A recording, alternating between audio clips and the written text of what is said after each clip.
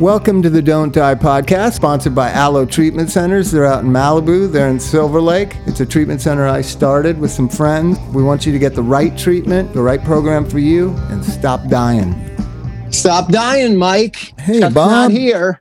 How are you? How are you? Oh, madness. It's madness. What are we in? Month 7 of quarantine? It's madness. Yeah, it is. So I bought an old Winnebago. The reason why you haven't seen me, I bought an old Winnebago and I'm restoring it myself with a Fix-It guy from the RV I want to promote them. They're called, oh man, I'm so disorganized. I wanted to promote this RV place because I got RV stories for everyone. Right on. It's just ridiculous.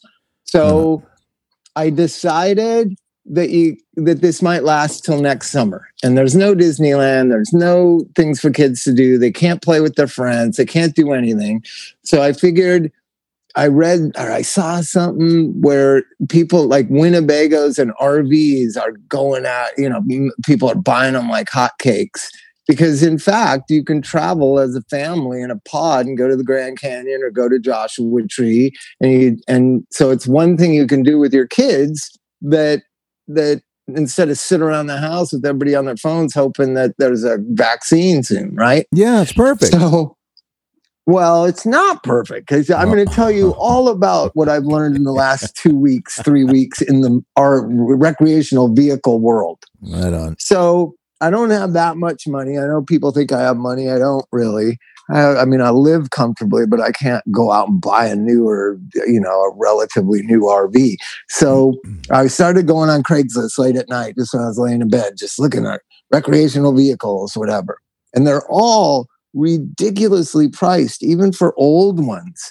They're like $14,000 and $26,000.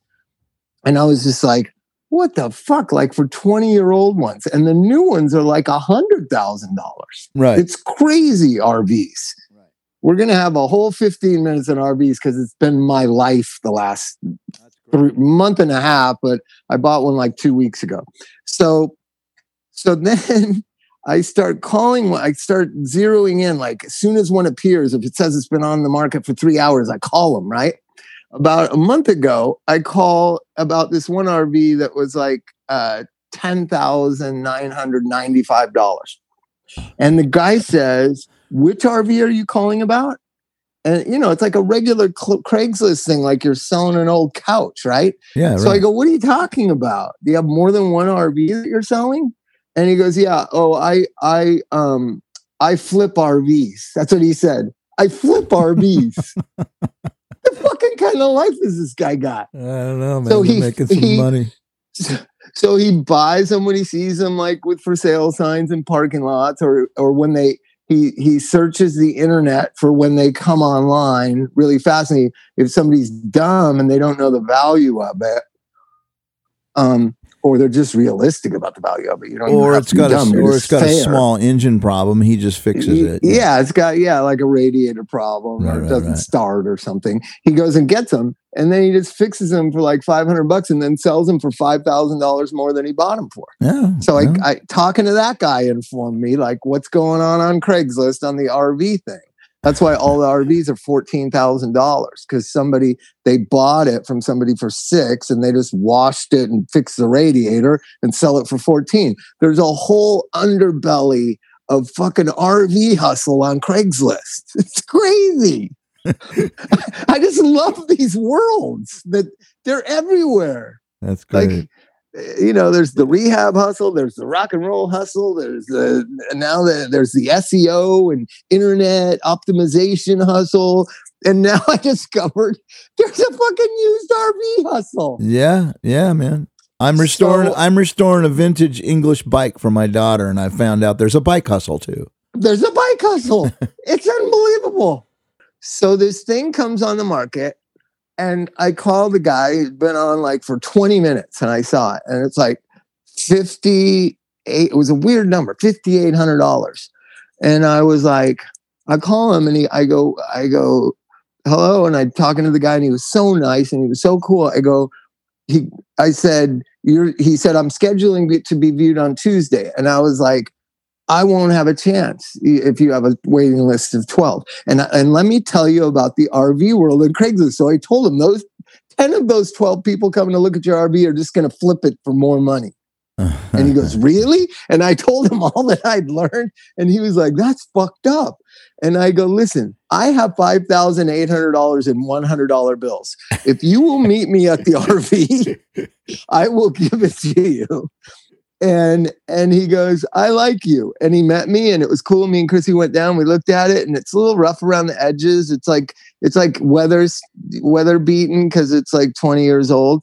Yeah. But it's so cool on the inside. It's like a 94, but it looks like a 74. It's all like, like what you would think like a 70s RV looks like. And it's a Winnebago. It's a Ford. I forget the name of it. Ford made a Winnebago. Winnebago is just like a van with a camper on it. That's where it comes from. Right. So it's like a Ford camper thing. It's 22 feet long. It has 2 double beds. It has a kitchen and a bathroom with a shower. It's unbelievable. Is it like over the cab? Is it over the cab type of thing? Yeah, over the cab. Yeah. There's a double bed. Yeah. And then there's a double bed in the back. Mm-hmm. It's only 22 feet long. It's really it's a Ford Econoline van like Neil Young sang about. So yeah, it's like those American Clippers. Yeah. Remember those American Clippers? There's made a million different ones. Right. And gotcha. And so we've been working on it, not just on the weekends, because it's coronavirus. Every day is a weekend. Yesterday I worked on it for 8 fucking hours. And everybody at work is like texting me like about work stuff. And I'm like, listen, you don't understand. I'm fucking fixing an RV over here. I put a new sink in yesterday. I got the lighting, because a lot of this stuff is not functional, right? Yeah. So get this. So I get this auto mechanic near my house at work cars. This good guy that I trust. This is right like 4 blocks from my house, and he fixed the air conditioning. He converted it from the V12 or whatever illegal Al Gore made it illegal Freon for the ozone layer. He converted it to the new one, right? Yeah, $300. Guess what the guy told me that Fix-It shop had told him it costs to do? $1,100. Oh my God. Like I was, everybody lies. That's the whole society. Don't just blame Trump. Everybody lies. Auto mechanics lie. Dealerships fucking lie. We have accepted lying in this society. It's just unbelievable on every level. So the guy, it gets to a certain point with the stuff in the RV where the guy can't fix it. He goes, you should go to RV Giant in Montclair. And so I go down there and I drive the RV down there. At first, they're all looking at me like, you can't bring that piece of shit on our property. RV Giant. Like, don't be bringing that fucking shit on our property. Just the fucking name alone. I could sense it. When I was pulling up, they were looking at me like, get that fucking piece I hope you think you're trading that shit in, because we're not working on that. Wow, man. And so I go inside and I say, I need a new sink and faucet system. And they go, for that, what year is that you're driving? And I said, 94 Ford Econoline. And he goes, oh, we don't work on those. I said, okay, well, can you just sell me the parts? Supposedly you have all the parts here. It's like a new sales and service and parts. Right? And I said, can you help me find the right sink that'll fit in there? And the guy goes, he doesn't even get up from his chair. He goes, because, everybody knows what I look like. I look like a homeless bum. And he's seeing me. He thinks I'm a homeless meth head is what I figure. Like the meth heads that are living in RVs and downtown. Yeah, exactly. That's what the guy thought I was. That's funny. So I go, dude, just help me. Like, I don't know anything about it. I'm not. And I look at him and I look in his eyes and see him seeing me as some meth head that lives in his Winnebago. And I said, I'm not a bum. I'm not a bum. Don't look at me that way. Oh God. And then he said, no, you should go to this place. This is the greatest part of the whole day. He goes, you should go to this place. And he basically said, like, where the crackheads go. Really? It was in like ghetto Pomona or something. Like, you can't come around Montclair, someone like you. Oh my God. There's a whole subculture. It was such a study in the human condition, the way he was perceiving me. And he was casting me away to where the other homeless Winnebago drug addicts go to get their parts. You were trying to explain. It's a restoration. It's a restoration. I'm just trying to go to Joshua Tree with my kids because of coronavirus. I'm not a homeless person. It's only 26 years old. The way the guy looked at me with no empathy or compassion or pity, not even pity, just like hatred and you piece of shit. God damn, man. It's so funny. Yeah. And he weighed like 300 pounds. And I was like, oh my God, what is this world coming to? And I can't even get up out of a chair and he's judging me. You know what I mean? So I said, well, I said, well, I'll certainly not be buying a new RV from you guys. And the guy laughed, right?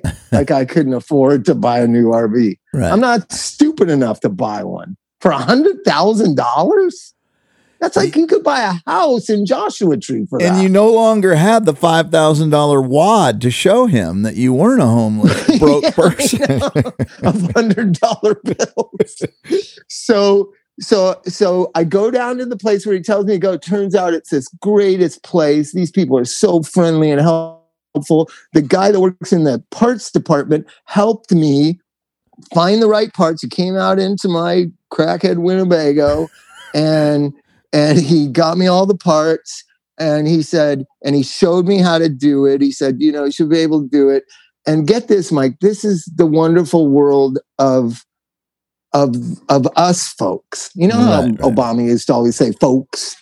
Like that guy that works at RV Giant in Monrovia and Montclair, he's everything that's wrong with America. He lacks compassion, empathy, understanding. He's not courteous, he's not polite.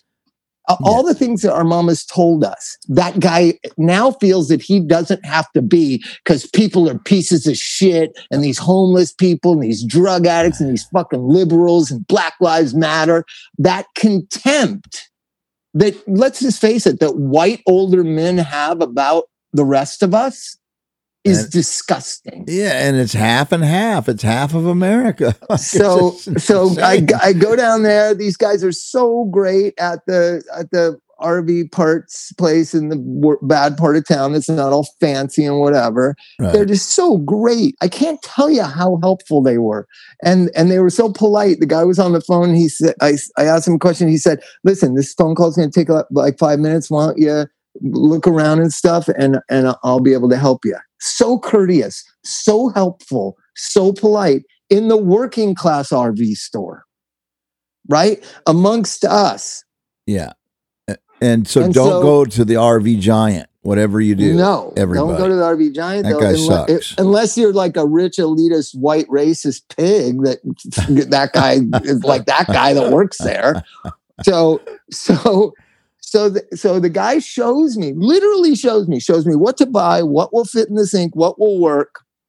And you know me, Mike, I'm not a details guy. I didn't write it down. Oh my. So I started working on it myself. And I really didn't follow his directions nor the directions in the box. And it didn't go so well. So that when I turned the water pump on, the water shot out of every literally like a movie. And then you know how you panic when something bad like that's happening? Yeah. And you don't realize, turn the water pump off. I started covering where the water's coming out with my hands and spraying it all over the Winnebago. And then it dawned on me, like the sink is like 5 feet away from the water pump button. And so then I realized I got to turn the water pump button on. I got both hands covering both faucets that are spewing water everywhere. and I try to just keep my hands on that and push the water pump off. And I don't do it. I can't reach it. Then the water's just splashing more and more. And then finally I get pissed off and I just let it fly everywhere and run over and push the water pump off. And Chrissy comes out. Chrissy and Sydney come out. And they look inside and they go, what happened? And go, these motherfuckers. So you I call the guy who was so nice to me. I admit all, like, I really don't know how to do this. I'm not a mechanically inclined person. Is there anybody that you know that I could pay to put this in? And he goes, oh, I'll do it. Oh, wow, man. Do it. And he goes, I can't tonight, but I could be over. Where do you live? And I said, Claremont. And he said, I could be over there like at 8 a.m. The guy came over yesterday, Mike. Oh my gosh. He was the nicest guy. He put it in like 7 minutes. And I go, how much? And he goes, $50. Oh, $50. Great. RV Giant would have charged me $300. Oh, he wouldn't even have got out of his chair. Right. And I was just like, no. The guy saved my life and saved my Winnebago. I gave him $100. Yeah, right. It was so great. So now the sink and the water pumps work. The generator works. I'm getting the windows right because it had like these burnt blinds that were all warped because the sun had warped them. Right. I cut them all out. I'm just gonna get it. I got a thing for $400 to tint all the windows. That's a great deal. So all total, this thing will be in perfect shape with air conditioning and generator and everything and toilets working and water working and all cleaned up and whatever. $6,920. That I got my budget. $6,920. Oh, that's good. So I'm telling anyone out there, if you think you can't do something, you can. It might be a little frustrating. You might look a little stupid. You might meet a big racist asshole, but eventually, what is it when you hate drug addicts? It's not even racism. What is it? Classism? What is he? Why was he judging me so badly? It's elitism. It's elitist. Elitism. He couldn't even get out of his chair. This huge mountain of a human being couldn't even get out of his chair to be courteous and polite and helpful. Oh my! Now God. get this, Mike, and I've been talking about this with Paul and some friends of mine and Chrissy. I looked the same, and I was driving the same vehicle onto the property of the working class RV place. Right. And they were kind and helpful, and they didn't see me as some homeless drug addict that sleeps in my van or whatever, like the guy at RV Giant. Yeah, and so I'm excited. I'm being proactive because I don't think this coronavirus thing is going away anytime soon. The president of the United States has it. What the fuck is going on? Well, I think you just have to find projects like you're doing. You have to find things to do with your family. And Sydney loves it. Sydney climbed up the back ladder and was on the roof of it before. And we turned around and we're like, where the fuck? And she's laughing, standing on 16 feet up in the air on top of the Winnebago. So big question. Like, how does tiny ladders? Yeah. Sydney, a 4-year-old, climbed up it and was on the top of the Winnebago. Oh, yeah. Excellent. That was great. So how does it run? Is it the runs engine good? Great. It's only got, here's the thing I want to tell everybody, I want to build a Dopey Nation and Don't Die Nation RV club. It only has 13,000 miles on it.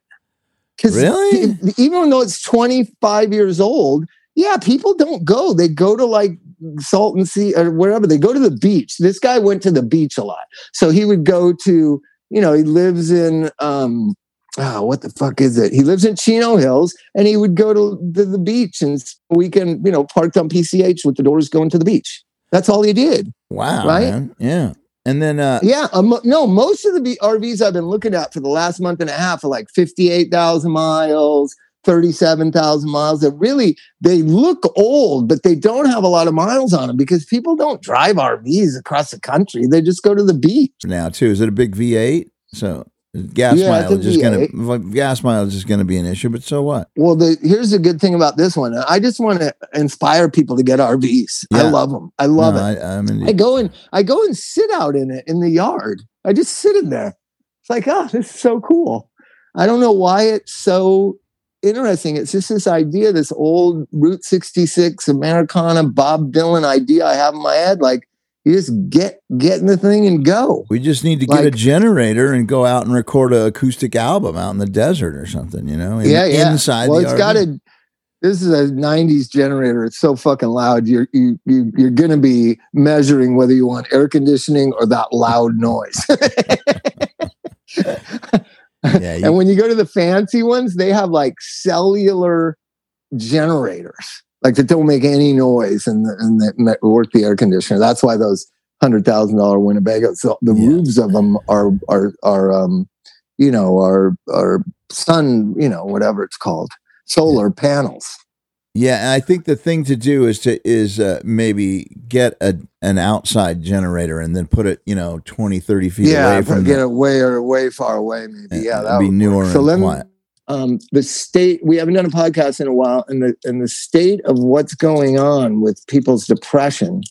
I mean, we're having people at Aloe call. They're really not. I don't think they may be abusing alcohol, but they're more depressed. Like people are fucking depressed, man. Like never before. Like not even suicidal, just feeling hopeless. Hopeless is what I'm hearing about our politic, about jobs in the future, and people are just depressed. And so I started looking it up. There are right now, admissions and diagnoses of depression in America is 700 times more than it was in the fall of last year. Wow, man. That's insane. That means like 1 in 5 people or 1 in 3 people are depressed. Like really clinically, like can't get out of bed depressed in America. And this feeds into me and Evan's book. I've also been working on, Evan's been working on it, and I got it right here. Evan has done such an excellent job. How is it almost done? It's almost, I've been putting my things into it. So it's pretty sophisticated. Like I didn't think we were coming up with something it's excellent. Yeah, it's like Evan excellent. had some great things to say last time we saw at the bicycle. He worked so hard on that. So the book is coming out. I have the cover. The cover is so cool. I don't know if I gave you the cover. Would you be able to get it out to the people? Oh yes, of course. Okay, so we'll do that. We finally decided, formalized it last night. Here it is. You're gonna love it, Mike. It's exact kind of homage is what Evan calls it. It's an homage to Hunter S. Thompson. You'll know it when you see it. Here, it's coming to you right now, Mike. Look at how cool the cover is. So it's called "America is Addiction: A Radical Reimagining of the Drug Problem." Oh, that's great, man! Isn't that a cool cover? Yeah, that is excellent, man. America is Addiction.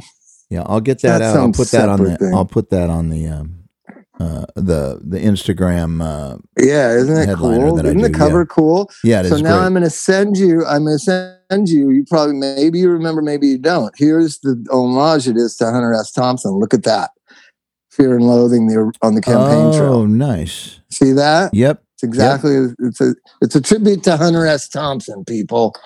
So working on the book. Everything else, working on the Eddie Van Halen died. That's kind of a drag. Edward, my boy. Because he used to give Bruce Moreland a ride when Bruce was in Wall of Voodoo. He used to give Bruce Moreland a ride. Bruce was friends with him, and kind of went back. I was friends with him. I've known him pretty well, and the first thing that struck me about Eddie Van Halen, I met him in 2000. Well, I knew him from like the early 80s because of me and Anthony and Flea used to hang out with David Lee Roth and go to Van Halen shows. And Eddie hated David Lee Roth. So thus by close proximity, he just hated us. And so you could just feel it. Like I remember one time, me and Flea and Anthony, this legendary road trip where we went to San Diego and saw Van Halen and hung out and did coke with David Lee Roth for 2 days. That's the first time Anthony ever heard me sing. It's in Bob and the Monster. We were listening to KRS 101 and I was singing along and Anthony was driving and he was like, God, he can sing better than me. That's before I was a singer. This is in like 83. Wow. So so I knew him from that era, like Eddie Van Halen just hated anything to do with the 01 or David Lee Roth Friends or John Polknut or me or Anthony or Flea. And you could just tell. And I would see him from time to time, whether it was Van Halen was rehearsing for a tour and we went and hung out with them at rehearsal, and just Eddie Van Halen was like circling, like I want to kill these guys. And so about 2005, he called me. It's just the weirdest thing. Well, his brother called me, and then he called me. Well, that's around the time he got sober. Yeah. Well, that's why would you call Bob Forrest? So he cut, and I went. He told he goes, yeah. So can you come over? I guess So we had mutual friends, and I think he knew who I was. So I go, where are you? And he goes, I'm at home. And he goes, let me give you the address. And I go, is it 5150 Coldwater Canyon? Like, everyone knows where you live, dude. Is that really where you live? Cover. That's the address of the house. Oh, you mean where he lived? Yeah. Well, the studio was on one side of his property, and then this big mansion was on the other side. I thought it was in reference to being, 5150. No, that was the joke, is that they called it 5150 Studios because that's the address of the house. Oh my God. I didn't know that. Yeah. So I knew that from being a Sammy Hagar fan, because that album, the album 5150 is with Sammy Hagar's the singer. So I go over there, and he's just sitting there at his dining room table, just all sad and drunk, and we had a nice conversation for like 3 hours. I told him how much I admired him. I told him first time I ever heard Eruption. Like, can you remember the first time you ever heard Eruption on the first Van Halen record? I saw him at the Cuckoo's Nest, if you can believe that. The Cuckoo's Nest. Oh my God. And he did Eruption. And then the earliest times I saw him was like 78 or 77, I think, before they were signed. Long Beach. They had Wednesday nights at the Whiskey, and in between like the Weirdos really? and the Go-Go's. I saw him at Long Beach. I saw him at Starwood. But they were just a great band, whatever. He was this amazing virtuoso. So we talked, and he had tried to be sober before. And what he's an example of a lot of musicians in particular, and celebrities in general. People treat him so phony in AA that they really don't get the real deal. If you're a celebrity, you have to fight for the real deal in the 12-step world. You really do. You have to, whoever's coming at you and try to bullshit you and be your sponsor, you need to push them out of the way and walk past them and seek out sobriety. I would say that's what Anthony did. That's what Elton John did. That's what Eric Clapton did. They're like not into the bullshit artists that just want to hang out with a famous person. But he had really bad experiences with Bob Timmons and Exodus Rehab, and just that phony sobriety world. Buddy Arnold and Musicians Assistance Program was trying to be the authentic thing of real sober musicians helping not sober musicians get sober and get all the celebrity ass kissing out of the way. It's really what MAP did best, right? Because Buddy didn't know who Eddie Van Halen was. I remember when I brought John Frusciante to Buddy Arnold, this is what he said to him. John's sitting on the couch in Buddy's office at the old MAP building on Vine. and he goes, everybody says you're some fucking genius musician. And John's got his head down, and he's all, like how John was in those days. Right. And he looked up at me. John looked at me like, what is this guy? What is he trying to say? And I go, well, Buddy, we don't need to talk about that right now. Let's just get him into rehab. And Buddy goes, no. And he opened up his briefcase. His is sitting here in my office right now, because when he died, he had part of his will said that Bob gets my briefcase. Pretty cherished thing I have. Literally the briefcase he reached into in 1998 when John got sober, and he pulled out some sheet music. And he walked around his desk and he threw it in front of John and goes, if you're such a musical fucking genius, can you read that? And John is one of the few rock musicians that can read music. And he looked at it and he goes, what do you want to know? And Buddy looked at me and he goes, do you know how to read music? And John said, yeah, I mean, I know how to read music. Huh. And Buddy pulled it away from him and said, I'm sorry I did that. And he walked back behind his desk. The reason why Buddy Arnold went to the mat for John Frusciante is because he respected him as a musician. Because he had met every bullshit me, like saying I'm a musician. He only respected real musicians, and John was one. And Eddie Van Halen was one. No doubt about it. Yeah. I saw him just playing piano one time backstage at a concert. I forget, like probably the Forum, just playing piano. It was fucking amazing. It was like a classically trained piano player. Right. And it's so sad. Like, I didn't hit me like Joe Strummer's death or some other people that you hear about death, Kurt Cobain's death, but it really did. Just like, he had such a sad life. Well, it was a shock. Like, it was a sad life. And I thought I would have heard that he was sick again, because he's had cancer off and on. He talked about it a lot. Wow. Like, I beat cancer, and then I just fucking can't stop drinking. He was an interesting character and a genius, and sad. Yeah, man. And you know what's sad? So many sad things about Van Halen. They never really achieved what they probably should have, like on a Metallica, Led Zeppelin level, because of all the breakups and the hatred and the different singers. And you know that they had 3 singers. Nobody remembers. They had the Extreme guy was the singer for a while too. I was just like, what the fuck? You got the Extreme guy? Why don't you get Perry Farrell or Scott Weiland or somebody that can really sing, like, that's charismatic? Because the one thing that I think the Van Halens, both Eddie and Alex, hated about David is he is this showman. Like David Lee Roth, I've known him my whole adult life. When he walks in a room, everybody just smiles. It's fucking David Lee Roth.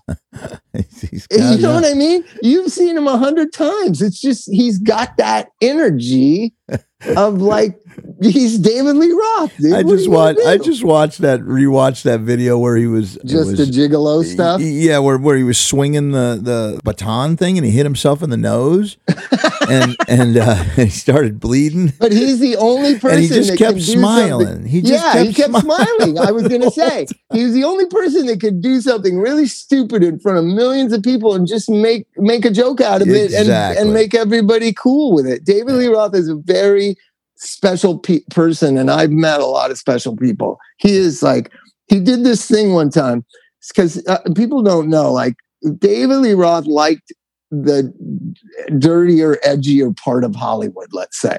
So he hung out with me and Flea and Anthony and Polkna at the 01 and Top Jimmy. I mean, he hung out with all the people that you've seen him a million times. Yep. He was always around. He was in our circle of friends. It was the craziest thing. And then people would come up to me and say, I want to meet David Lee Roth. And I'd be like, David, if somebody wants to meet you, and he'd turn around and go, who wants to meet me? Yeah, exactly. He wasn't some guarded asshole like Michael Stipe or something. He was like, who wants to meet me? I want to meet them if they want to meet me. He's just this full of joy guy. And I think Eddie and Alex just resented that from probably the second album, that he got all the attention. You know what I mean? So that leads to him being out after the 4th album, I think. Yeah. Then they get Sammy Hagar, which, you know, I love Sammy Hagar, but I don't think it ever fit right. One of the things I didn't like about Sammy Hagar in Van Halen is that he played guitar. Just fucking sing. We don't need you playing shitty guitar next to this, probably one of the 5 greatest guitar players in the world. Well, he definitely couldn't dance as well.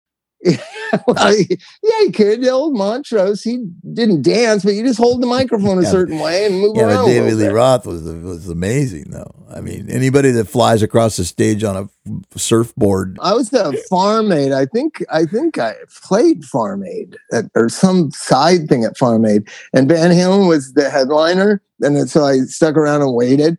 And Sammy Hagar, literally, just looking like just like 90s rock star with the red pants, with the duct tape around the pants, with a microphone that's like a headset that you use when you're doing telemarketing, right? With the microphone. The Janet Jackson. The Janet Jackson. Yeah, Janet Jackson. But way worse than that. More like a Kmart version of that. Oh, yeah. And playing guitar. And it just like, I'd seen Van Halen probably 20, 25 times. And this is the first time I saw him with Sammy Hagar. And I was like, this isn't Van Halen. This is Van Hagar. That's when I named it. Van Hagar. It's not Van Halen. But this is not, Van Sammy Halen was a regular regular guy, though. He was almost like a regular guy, you know. But the way that he presented playing guitar and stuff, it just didn't look right for Van Halen. Van Halen's modeled after Led Zeppelin, obviously. You got a singer, you got a guitar player, you got a bass player, you got a drummer. That's it. 4 guys, everybody do their job. And, to a certain extent, so are the Chili Peppers. Was Montrose. That was like the model for hard rock bands for decades. Right. Yep. It's the modern post-punk rock bands that kind of have, 3 guitar players and 2 guitar players and keyboards and you know what I mean? But the old days, it was like bass, guitar, and drums and a singer. Right. Yep.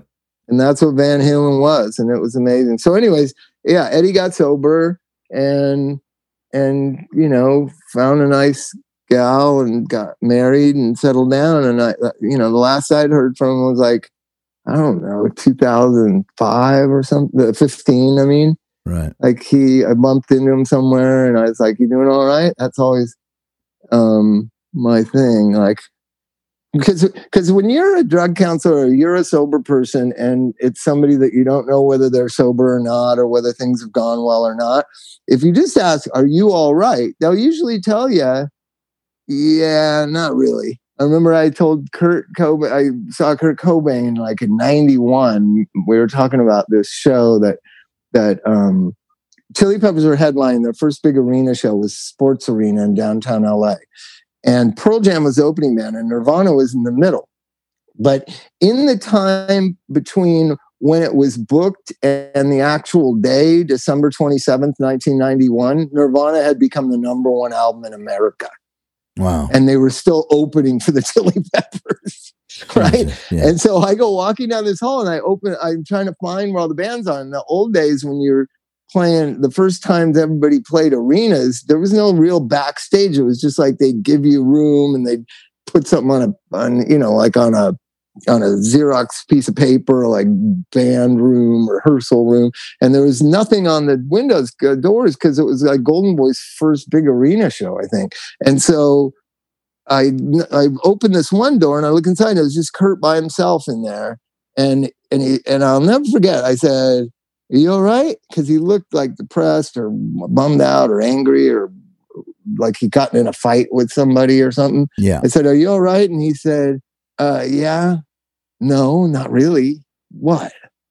And I was just like, "Are you like, what's going on?" And he just shrugged, shook his hand away. And I said, "Where is everybody?" And he just pointed down the hallway, like, "Leave me alone." Yeah, right. And so I always ask people that are like troubled people, I always ask them, "Are you okay?